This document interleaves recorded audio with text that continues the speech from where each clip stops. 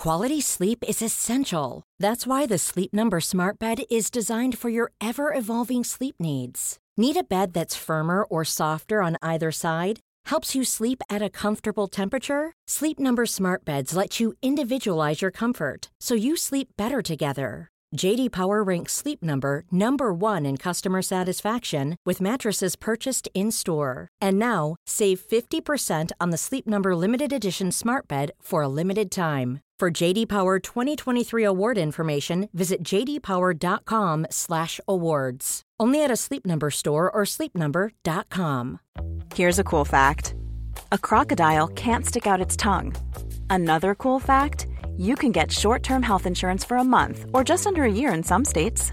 United Healthcare short-term insurance plans are designed for people who are between jobs, coming off their parents' plan, or turning a side hustle into a full-time gig.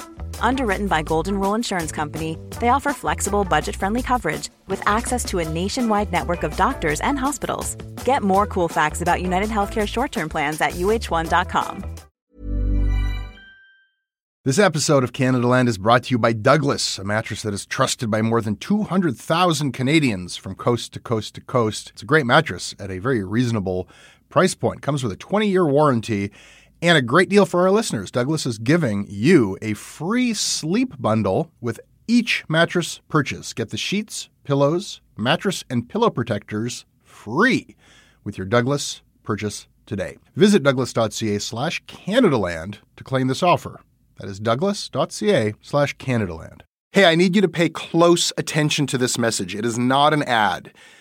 This is about Canadaland, and this is about you. You need to know that the news crisis is about to get a lot worse. You've heard about the layoffs. We're about to have news closures, and it's very likely that we're going to be seeing the defunding of the CBC. Where are you going to get your information from? What can you do about this? You can support Canadaland. We need you to. And so for this month and this month only, you can become a Canadaland supporter and get everything our supporters get for just $2 a month. That is an almost 80% discount. The clock is ticking on this. It disappears at the end of the month, and then we will not offer it. We need your support. We need to keep news coverage alive in Canada. Go right now to canadaland.com/join. And thank you. This episode of Canadaland Shortcuts is brought to you by Squarespace, where you can turn your great idea into a reality. They make it easier than ever to launch your passion project, showcase your work, sell products of any kind. They have beautiful templates. Check it all out at squarespace.com for a free trial. When you're ready to launch, use the offer code Canadaland. Again, that is squarespace.com, offer code Canadaland. You'll get 10% off.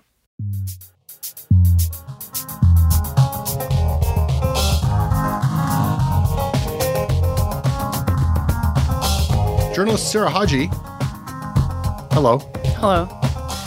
Sarah, it is nice to have you back. It's always a pleasure to be here. We are going to talk today about the cancellation of the play Slav, the musical about slaves that left out the E and the black people. We are going to talk about the geopolitical and social consequences of a goateed dude bro in wraparound Oakleys copping a feel at a West Coast beer fest 18 years ago. Welcome back. These are good topics. I agree. I think we're going to have a lot of fun with this. Looking forward to it.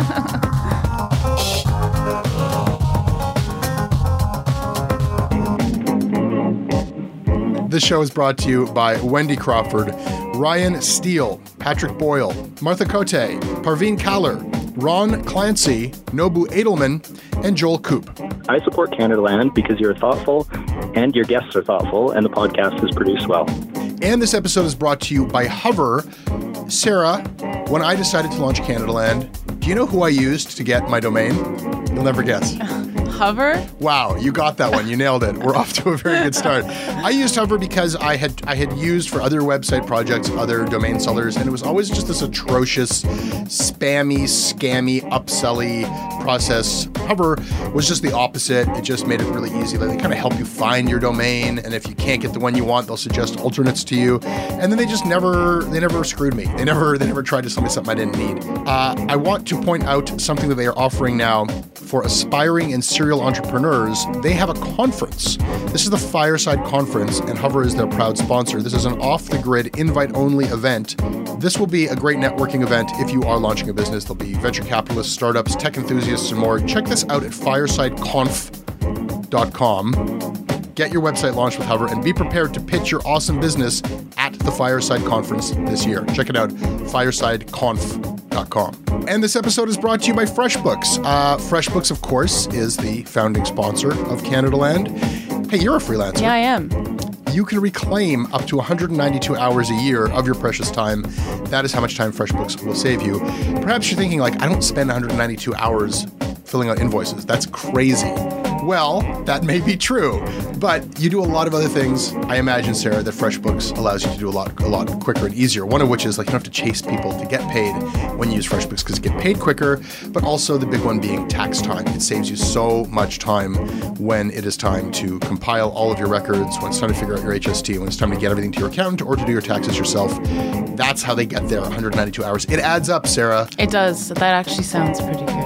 I just have a pile of receipts that I look at once a year. Hey, time is money, and that it weighs on you. That box of receipts. It's like it's a messy psychic load to carry. Try FreshBooks out for free for 30 days. Unrestricted free trial for listeners of this show. Go to freshbooks.com/Canadaland and enter Canadaland in the How Did You Hear About Us section.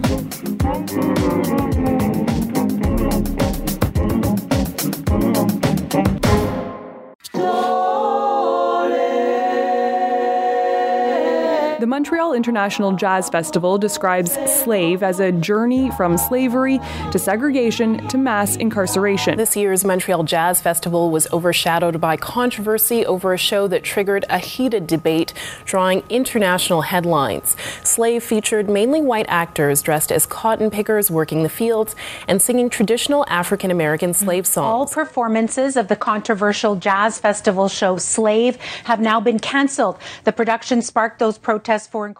Okay, Sarah, by now I think that a lot of people are familiar with this, but I'm going to summarize what happened with this Robert Lepage production for those who didn't catch the story.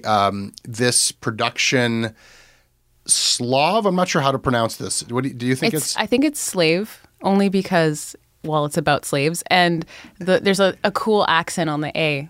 Like an umlaut kind of. Wouldn't it be funny if the whole thing was about Slavs and that's what the whole... No, it's about slaves. It's about slavery. It draws upon the musical history of the old plantation South, and as sung by a cast of primarily white people. And there's two black people in the cast who have minor roles, as I understand. I haven't seen the thing, and now no one will because they increasing pressure and calls that this was a culturally appropriative racist show led to the Montreal Jazz Festival canceling the production by Robert Lepage and the singer Betty Boniface.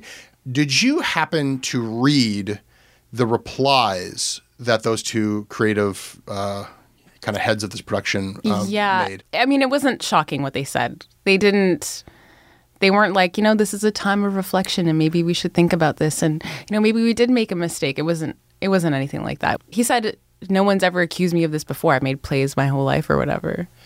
Yeah. Something along those lines. And from my kind of like just paying attention to the media play out of this, that was the fun part because for all I knew that was true. But then Jake Kelly Nestruck, the theater guy at the Globe and Mail, was like, did Robert Lepage just say that no one's ever accused him of racism before? And he wrote a very, very funny and scathing column saying like, dude, this isn't even the first time you've been accused of racism for something you had in that festival. And he says, I could go on and on listing similar critical complaints. And he quotes from a piece in The Guardian, the whiff of cultural colonialism in Lepage's mid-90s show The Seven Streams of the River Ota to the, quote, vile depiction of Jews in his production of the Buskers opera, which was called Anti-Semitic by the Globe and Mail. So what became clear from J. Kelly Nestruck's write-up is that Robert Lepage doesn't know that his work has had these issues for a very long time. Maybe maybe he's more like, well, I've never seen this big of a controversy. No one's cared this much before. Also, Boniface said she's colorblind, right? Yeah. Yes. This is the defiance. Line. We see this again and again when these kind of like elder white creative people are accused of this. It's like, you're calling me a racist? Me? Do you know what I've done? I've never said the N-word out loud. And I've done so many works that are so anti-racist. And B, you're an enemy of art, right? Is that like you? This is censorship of art. Those are the kind of the two go-tos. Well, I think for them, for people who specifically are okay with cultural appropriation on any form of the spectrum. It's like, well, I can enjoy other cultures then. So black people should only like black things. White people should only like white things. When will it end? Like, that's the kind of argument they make where it's like, so I'm colorblind and I just enjoy what I want. And if I love black culture, I'm going to sing these slave songs. Like, I'm going to be kind to them. I actually completely understand where they're coming from. And I'll say this. I'll say this about the cultural appropriation debate writ large. And what this instance of it helped to illustrate for me, it's not a left versus right thing. Robert Lepage has a legitimate claim to being a progressive and an anti-racist and all these things. You know, he is a humanist artist, and Betty Bonifaci as well. In no way are they right wing.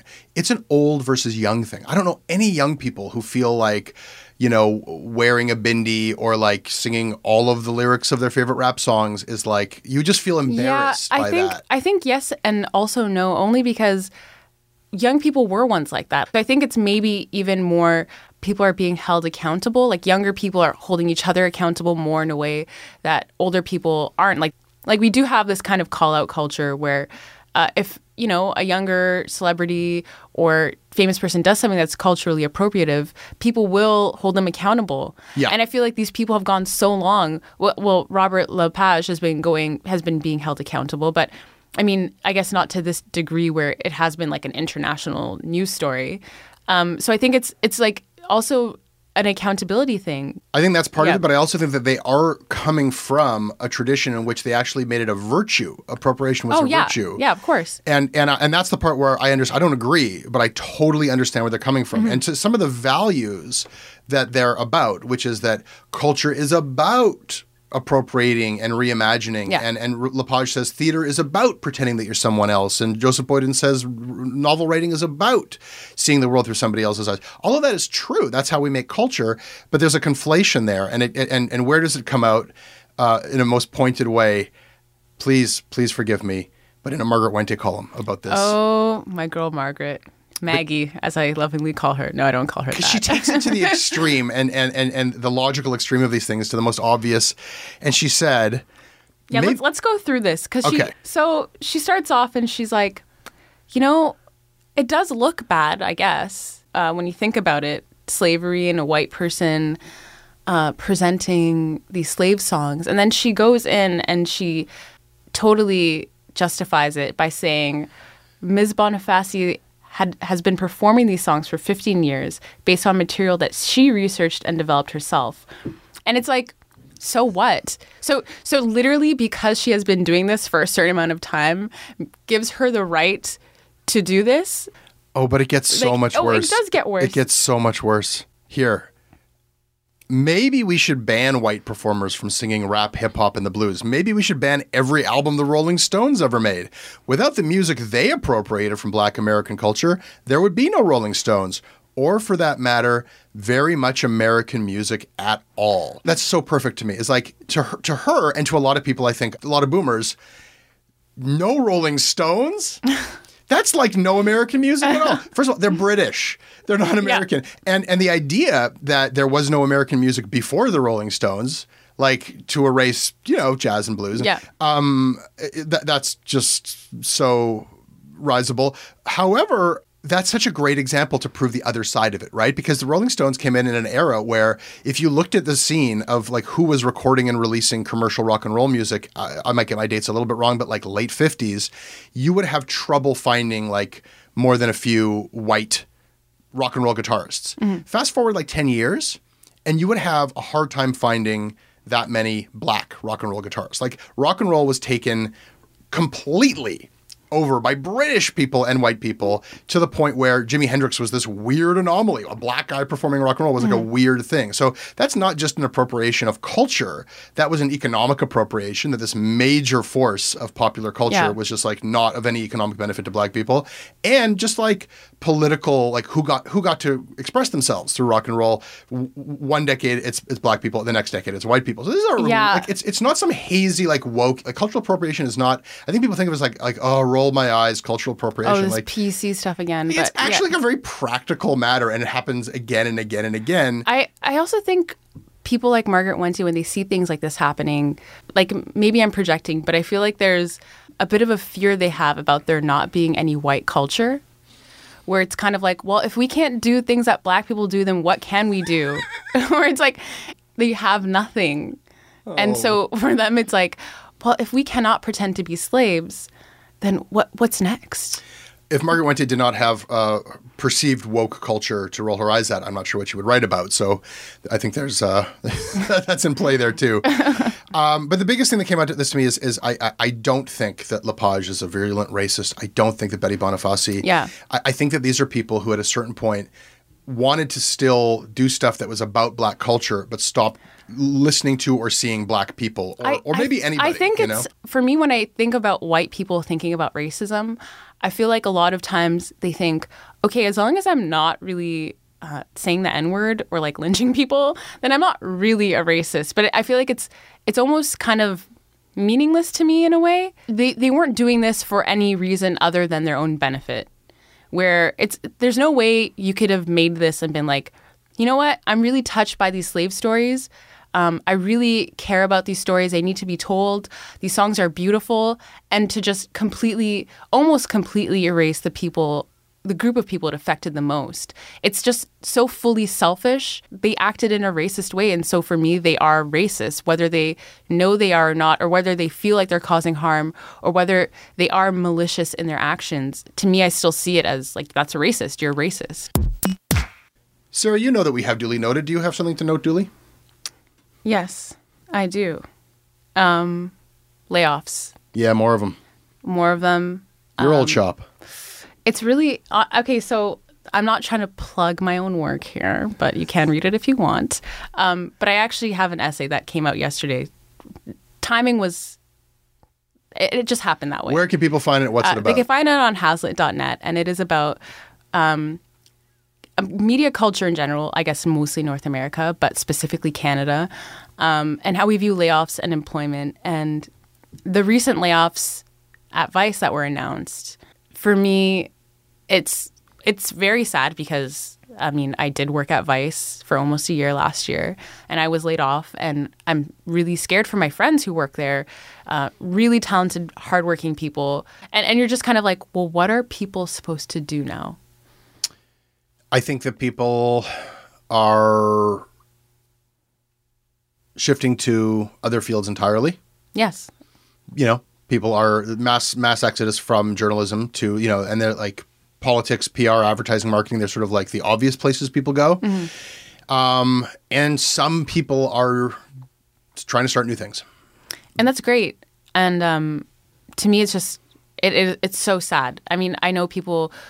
This isn't the only industry that faces layoffs and, you know, weird kind of terms of employment and all these things. But to me, it's just so scary because so many people I know, myself included, like I would easily work at a tech company doing content, like the very mysterious word. Who knows what this content is? Mm-hmm. But I would be doing something kind of creative and I'd probably be getting paid way more than I've ever been paid for anything. Yep. And ultimately people need money, you know? Mm-hmm. So it's very sad. Yeah. So I reached out to Chris Ball, the head of communications, the press flack for Vice Canada, when I found out about these cuts to get a bit of information on them. And he DM'd me back to say, nice to hear from you, Jesse. I am no longer with Vice Canada. Duly noted. I have something. Oh, no. It's a couple things from the Globe and Mail. Did you read this thing by Robert Fife today? This is quite the headline. Immigration Minister Ahmed Hussein spoke at venue known as Criminal Hangout. And this is a news story by the chief political correspondent of the Globe and Mail, probably Canada's most renowned political reporter, Robert Fife, where he has the scoop that our immigration minister, who does, his people say, about 10 events a day on the weekends, spoke at a Nigerian barbecue joint known as a Criminal Hangout. Are you joking? That sounds a little racist. I mean, it's like, first of all, unless the actual proprietor of the restaurant has a criminal record, which I don't believe he does from this report, like, are you putting this guy out of business? Or like you're, like that seems really just irresponsible to make that association with the Globe and Mail, like because this was, I don't know, the scene of where some investigations, like I think there were some court documents that this was the scene of where some allegedly criminal behavior took place. So this is a legitimate business that operates, and there's like nothing, they're not closed down. It's not like he went to some shady closed down barbecue. Like I'm trying to understand what makes something a criminal business. It's not like this is like a mob owned enterprise. Like it's like this is where the Black Axe hangs out, according to Robert Fife. And so, my first thought was to the proprietor of this restaurant, who says in the piece, his quote is saying, "This isn't fair." And Fife was like, "Great, I'll quote you on that, and then we'll have balance." But it's also not fair to Ahmed Hussein. Like, so the fuck what? And it was just maybe, there's no trend here, but it was just a funny coincidence that Margaret Wente had a different column in which she was kind of trotting out like, oh, you think there's a lot of murders in Toronto? Don't worry, everybody. This is the good news about the murders in Toronto. The good news is if you're not a certain kind of person, you're not going to get shot. And she basically goes on to say like that there's one of the victims, it's the old media trope of saying, the victim was gang related. Yeah. And that's just like code for this was like usually it's like a young black guy, so you don't have to worry, Yeah. But she couldn't even get that far because one of the victims was not gang related. She says, it seems he was targeted. He was shot at an apartment complex with a long history of gun violence. So this was the first time I'm used to the victim had a long history of violence. Oh, okay, he's a criminal. But the place has a history of violence. The building had a bad reputation. He shouldn't have been there, I guess. I don't hang out in buildings with bad reputations for gun violence. I don't have to worry about this. It's funny because it's like, in a way, a point can be made that it's not this like random gun violence where someone's on a shooting spree running around the streets of Toronto, so you have to be worried about, getting shot. But at the same time, it's more like, maybe we shouldn't care because this is gang related. I mean, of course, the homicide rate in Toronto this year does have to do with 10 homicides that were random people plowed down on a sidewalk by Alex Manassian. So like the idea that you're inured to this year of high murder rate because you don't identify as being from a certain kind of neighborhood or a certain color of skin. She's doing somersaults here to tell her readers, don't worry, this isn't your problem. But I did notice two pieces in the Globe and Mail that were casting all sorts of shady aspersions on barbecue joints and apartment complexes. Duly noted. This episode is brought to you by Douglas, a mattress trusted by more than 200,000 Canadians from coast to coast to coast. Trust is important. There are a lot of mattress lies out there, a lot of mattress liars. And I didn't intend the pun, but it occurred to me that there is one as I was saying those words. Listen, I am not lying to you. I have experienced the Douglas mattress. It is an exceptional mattress at a surprisingly affordable price point. It is a mattress that sleeps cool, doesn't have that weird thing in the summer where the mattress gets like an oven. It's a very good product. It's delivered to your house in a box. You don't have to go to a big mattress store. It is a medium firm mattress, which is what Canadians prefer, and it comes with a 365-night trial and a 20-year warranty. What more can I tell you? Douglas is giving our listeners a free sleep bundle with each mattress purchase. Get the sheets, pillows, mattress, and pillow protectors free with your Douglas purchase today. Visit douglas.ca/Canadaland to claim this offer. This episode is brought to you by the Center for Addiction and Mental Health. Right now, there is an opioid crisis. Right now, there is a mental health crisis. But right now, it is Mental Health Week. And what that means is you can do something about these crises. You can help people. You can help CAMH save lives. They offer treatment with dignity, and they are doing cutting-edge research. I don't know if anybody listening to this is untouched by this crisis. You can see it in the downtown of every city in this country. You certainly feel it in Toronto. This is not something happening to other people. These are our friends. These are our communities, our families. We are all touched by addiction. We are all touched by the mental health crisis, and we all share responsibility to do something about it. Helping CAMH is something you can do about it. Help change mental health care forever. Your support will help CAMH build a future where nobody is left behind. Donate at camh.ca/Canadaland to help them treat addiction and build hope. Okay, before our last topic, Sarah, I want to thank our final sponsor, and that is Squarespace. who allow you to turn your great idea into a reality. They make it easier than ever to launch your passion project, showcase your work, sell products of any kind with beautiful templates, and the ability to customize just about anything. You can easily make a beautiful website yourself. If you do get stuck, and it's hard to get stuck when making a Squarespace website because these websites are kind of pre-made and you just sort of tailor them to your needs. But, you know, stuff happens. If you need help, they have 24/7 award-winning customer support that is there to help. They're actually working ahead to make sure you don't need to call them because unlike just like building a website and leaving it there, they're constantly updating and patching the website and making it compatible with everything out there and making it work on a phone or a tablet or whatever. Check out squarespace.com. Get a free trial. When you're ready to launch, you can build your site before you give them any money. See if you like your site. When you're ready to go, the offer code is Canadaland, and that'll get you 10% off of your first purchase of a website. That is squarespace.com. Offer code Canadaland for 10% off. I was honestly hopeful that this groping thing was dead, but it has had another chapter. I think largely because the media has been really going after the reporter, and to the point where she sort of did this thing. I think she handled it very savvily. They wanted her to come forward. They wanted her to tell them because we still don't know what did Trudeau do to you? What, because the original editorial is the word groping, he says it, I was forward with you. She calls it groping. We have confirmed that she wrote that unbylined editorial.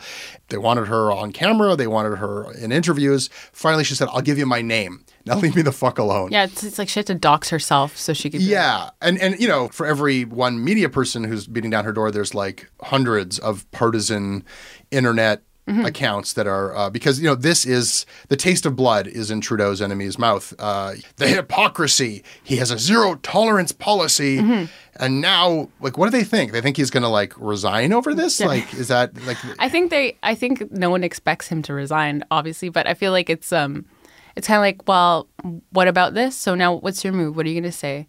I guess we just can't believe anything that any woman says if this isn't true, Trudeau. It's kind of how far can we take this? Yeah, it's a very childish thing that's being done. I'll say this, I don't think anyone is saying that Trudeau is blameless or handling this particularly well. There is a degree of hypocrisy in what he's doing. Oh, for sure. And I think there's ways in which we can kind of say oh, this could have been better handled if he'd shown some contrition or if he'd come out in front of it himself instead of putting out a PMO statement. Obviously, we talked on the show in the past about it was not a dumb calculation on the PMO's part to think that this might blow over, because the Canadian media at first, of course, didn't even report on this outside of Frank, and it wasn't until Breitbart picked it up and then the New York Times picked it up, and then me and everybody else here is well, we can't ignore it if it's in the New York Times. I mean, my job is to talk about what's in the media, and then the Canadian media is subservient to the American media, so if the American media is covering it, we're not going to just pretend that it never happened. So then the whole thing kicks into high gear. And so here we are. I think the first thing is that there was a lot of, talk on Twitter, but leave this woman alone. Where's the shame on the media's part? She's been very, very clear. Where did you stand on that? Because you might have been given that task in a newsroom. You're on this story. It's so complicated to me. I feel I don't know if there's any fully correct answer, because I could really see it from both angles in a way. So there was a lot of talk before she actually released the statement with her name and everything. And it was a lot of people going by what the CBC said, where she said, I don't want to talk about this. I don't want anyone to contact me, right?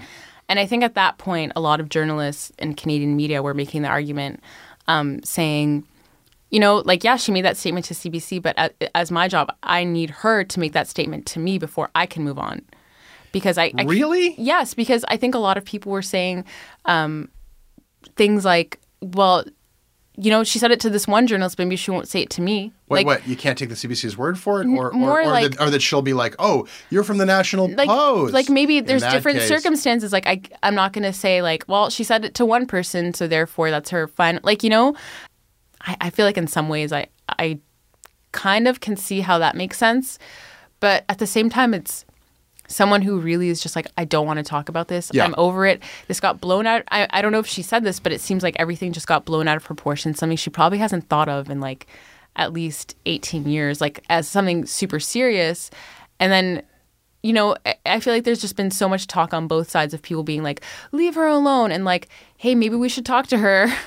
That it's just she had no choice but to say something. Yeah, no, and it seems that has worked. I don't damn anybody whose job it was to try to call her, but I think it did. The point I made was if this is anything to do, and obviously it is, with Me Too and with this new place we're at with recognizing that these things have happened and we have to deal with them, and if that whole movement has anything to do with giving a voice to people who were previously silenced, then of course it has to matter that the woman at the center of this, who it happened to, doesn't want us to be talking about it, right? You can't pretend that you're doing anything on her behalf or on women's behalf when you're just like doing it against the wishes of the person who's just like probably having their life turned upside down over this. Yeah, and I think there are some activists or people who, do a lot of education about sexual harassment and assault and sexual violence who are just kind of like, yeah, like she said, leave her alone. Like, why? If what happened to her was serious, it's like,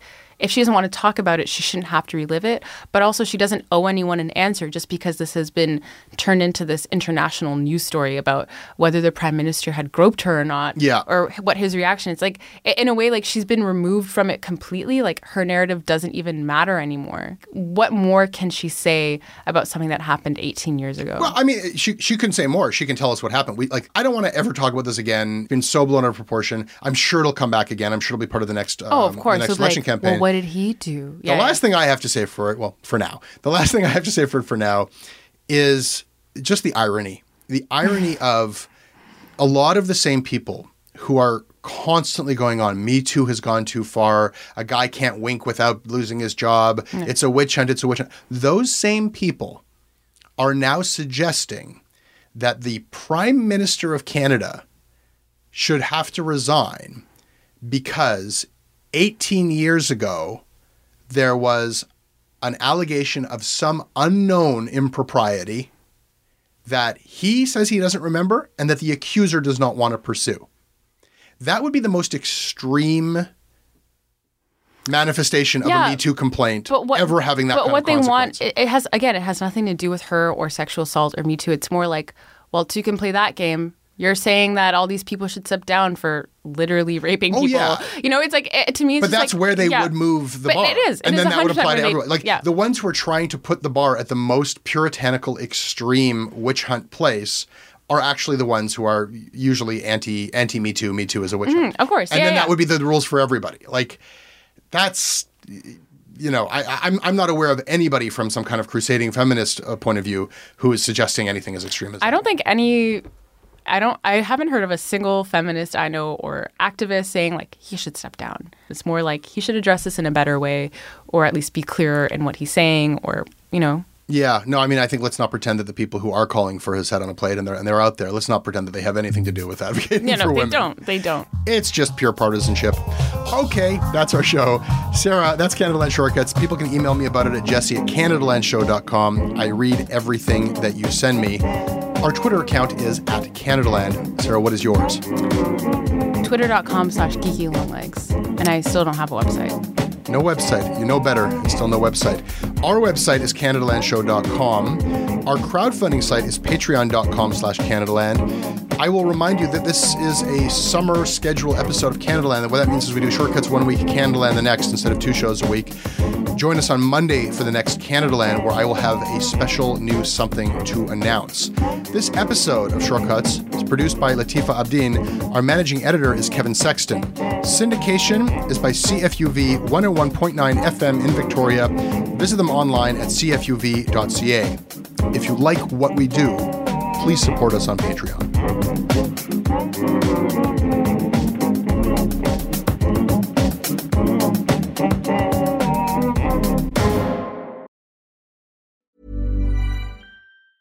Hi, I'm Daniel, founder of Pretty Litter. Did you know cats tend to hide symptoms of sickness and pain? I learned this the hard way after losing my cat, Gingy. So I created Pretty Litter, a health monitoring litter that helps detect early signs of illness by changing colors, saving you money and potentially your cat's life. Pretty Litter is veterinarian developed, and it's the easiest way to keep tabs on your fur baby's health right at home. Go to prettylitter.com and use code ACAST for 20% off your first order and a free cat toy. Terms and conditions apply. See site for details. Even when we're on a budget, we still deserve nice things. Quince is a place to scoop up stunning high-end goods for 50 to 80% less than similar brands. They have buttery soft cashmere sweaters starting at $50, luxurious Italian leather bags, and so much more. Plus, Quince only works with factories that use safe, ethical, and responsible manufacturing. Get the high-end goods you'll love without the high price tag with Quince. Go to quince.com/style for free shipping and 365-day returns.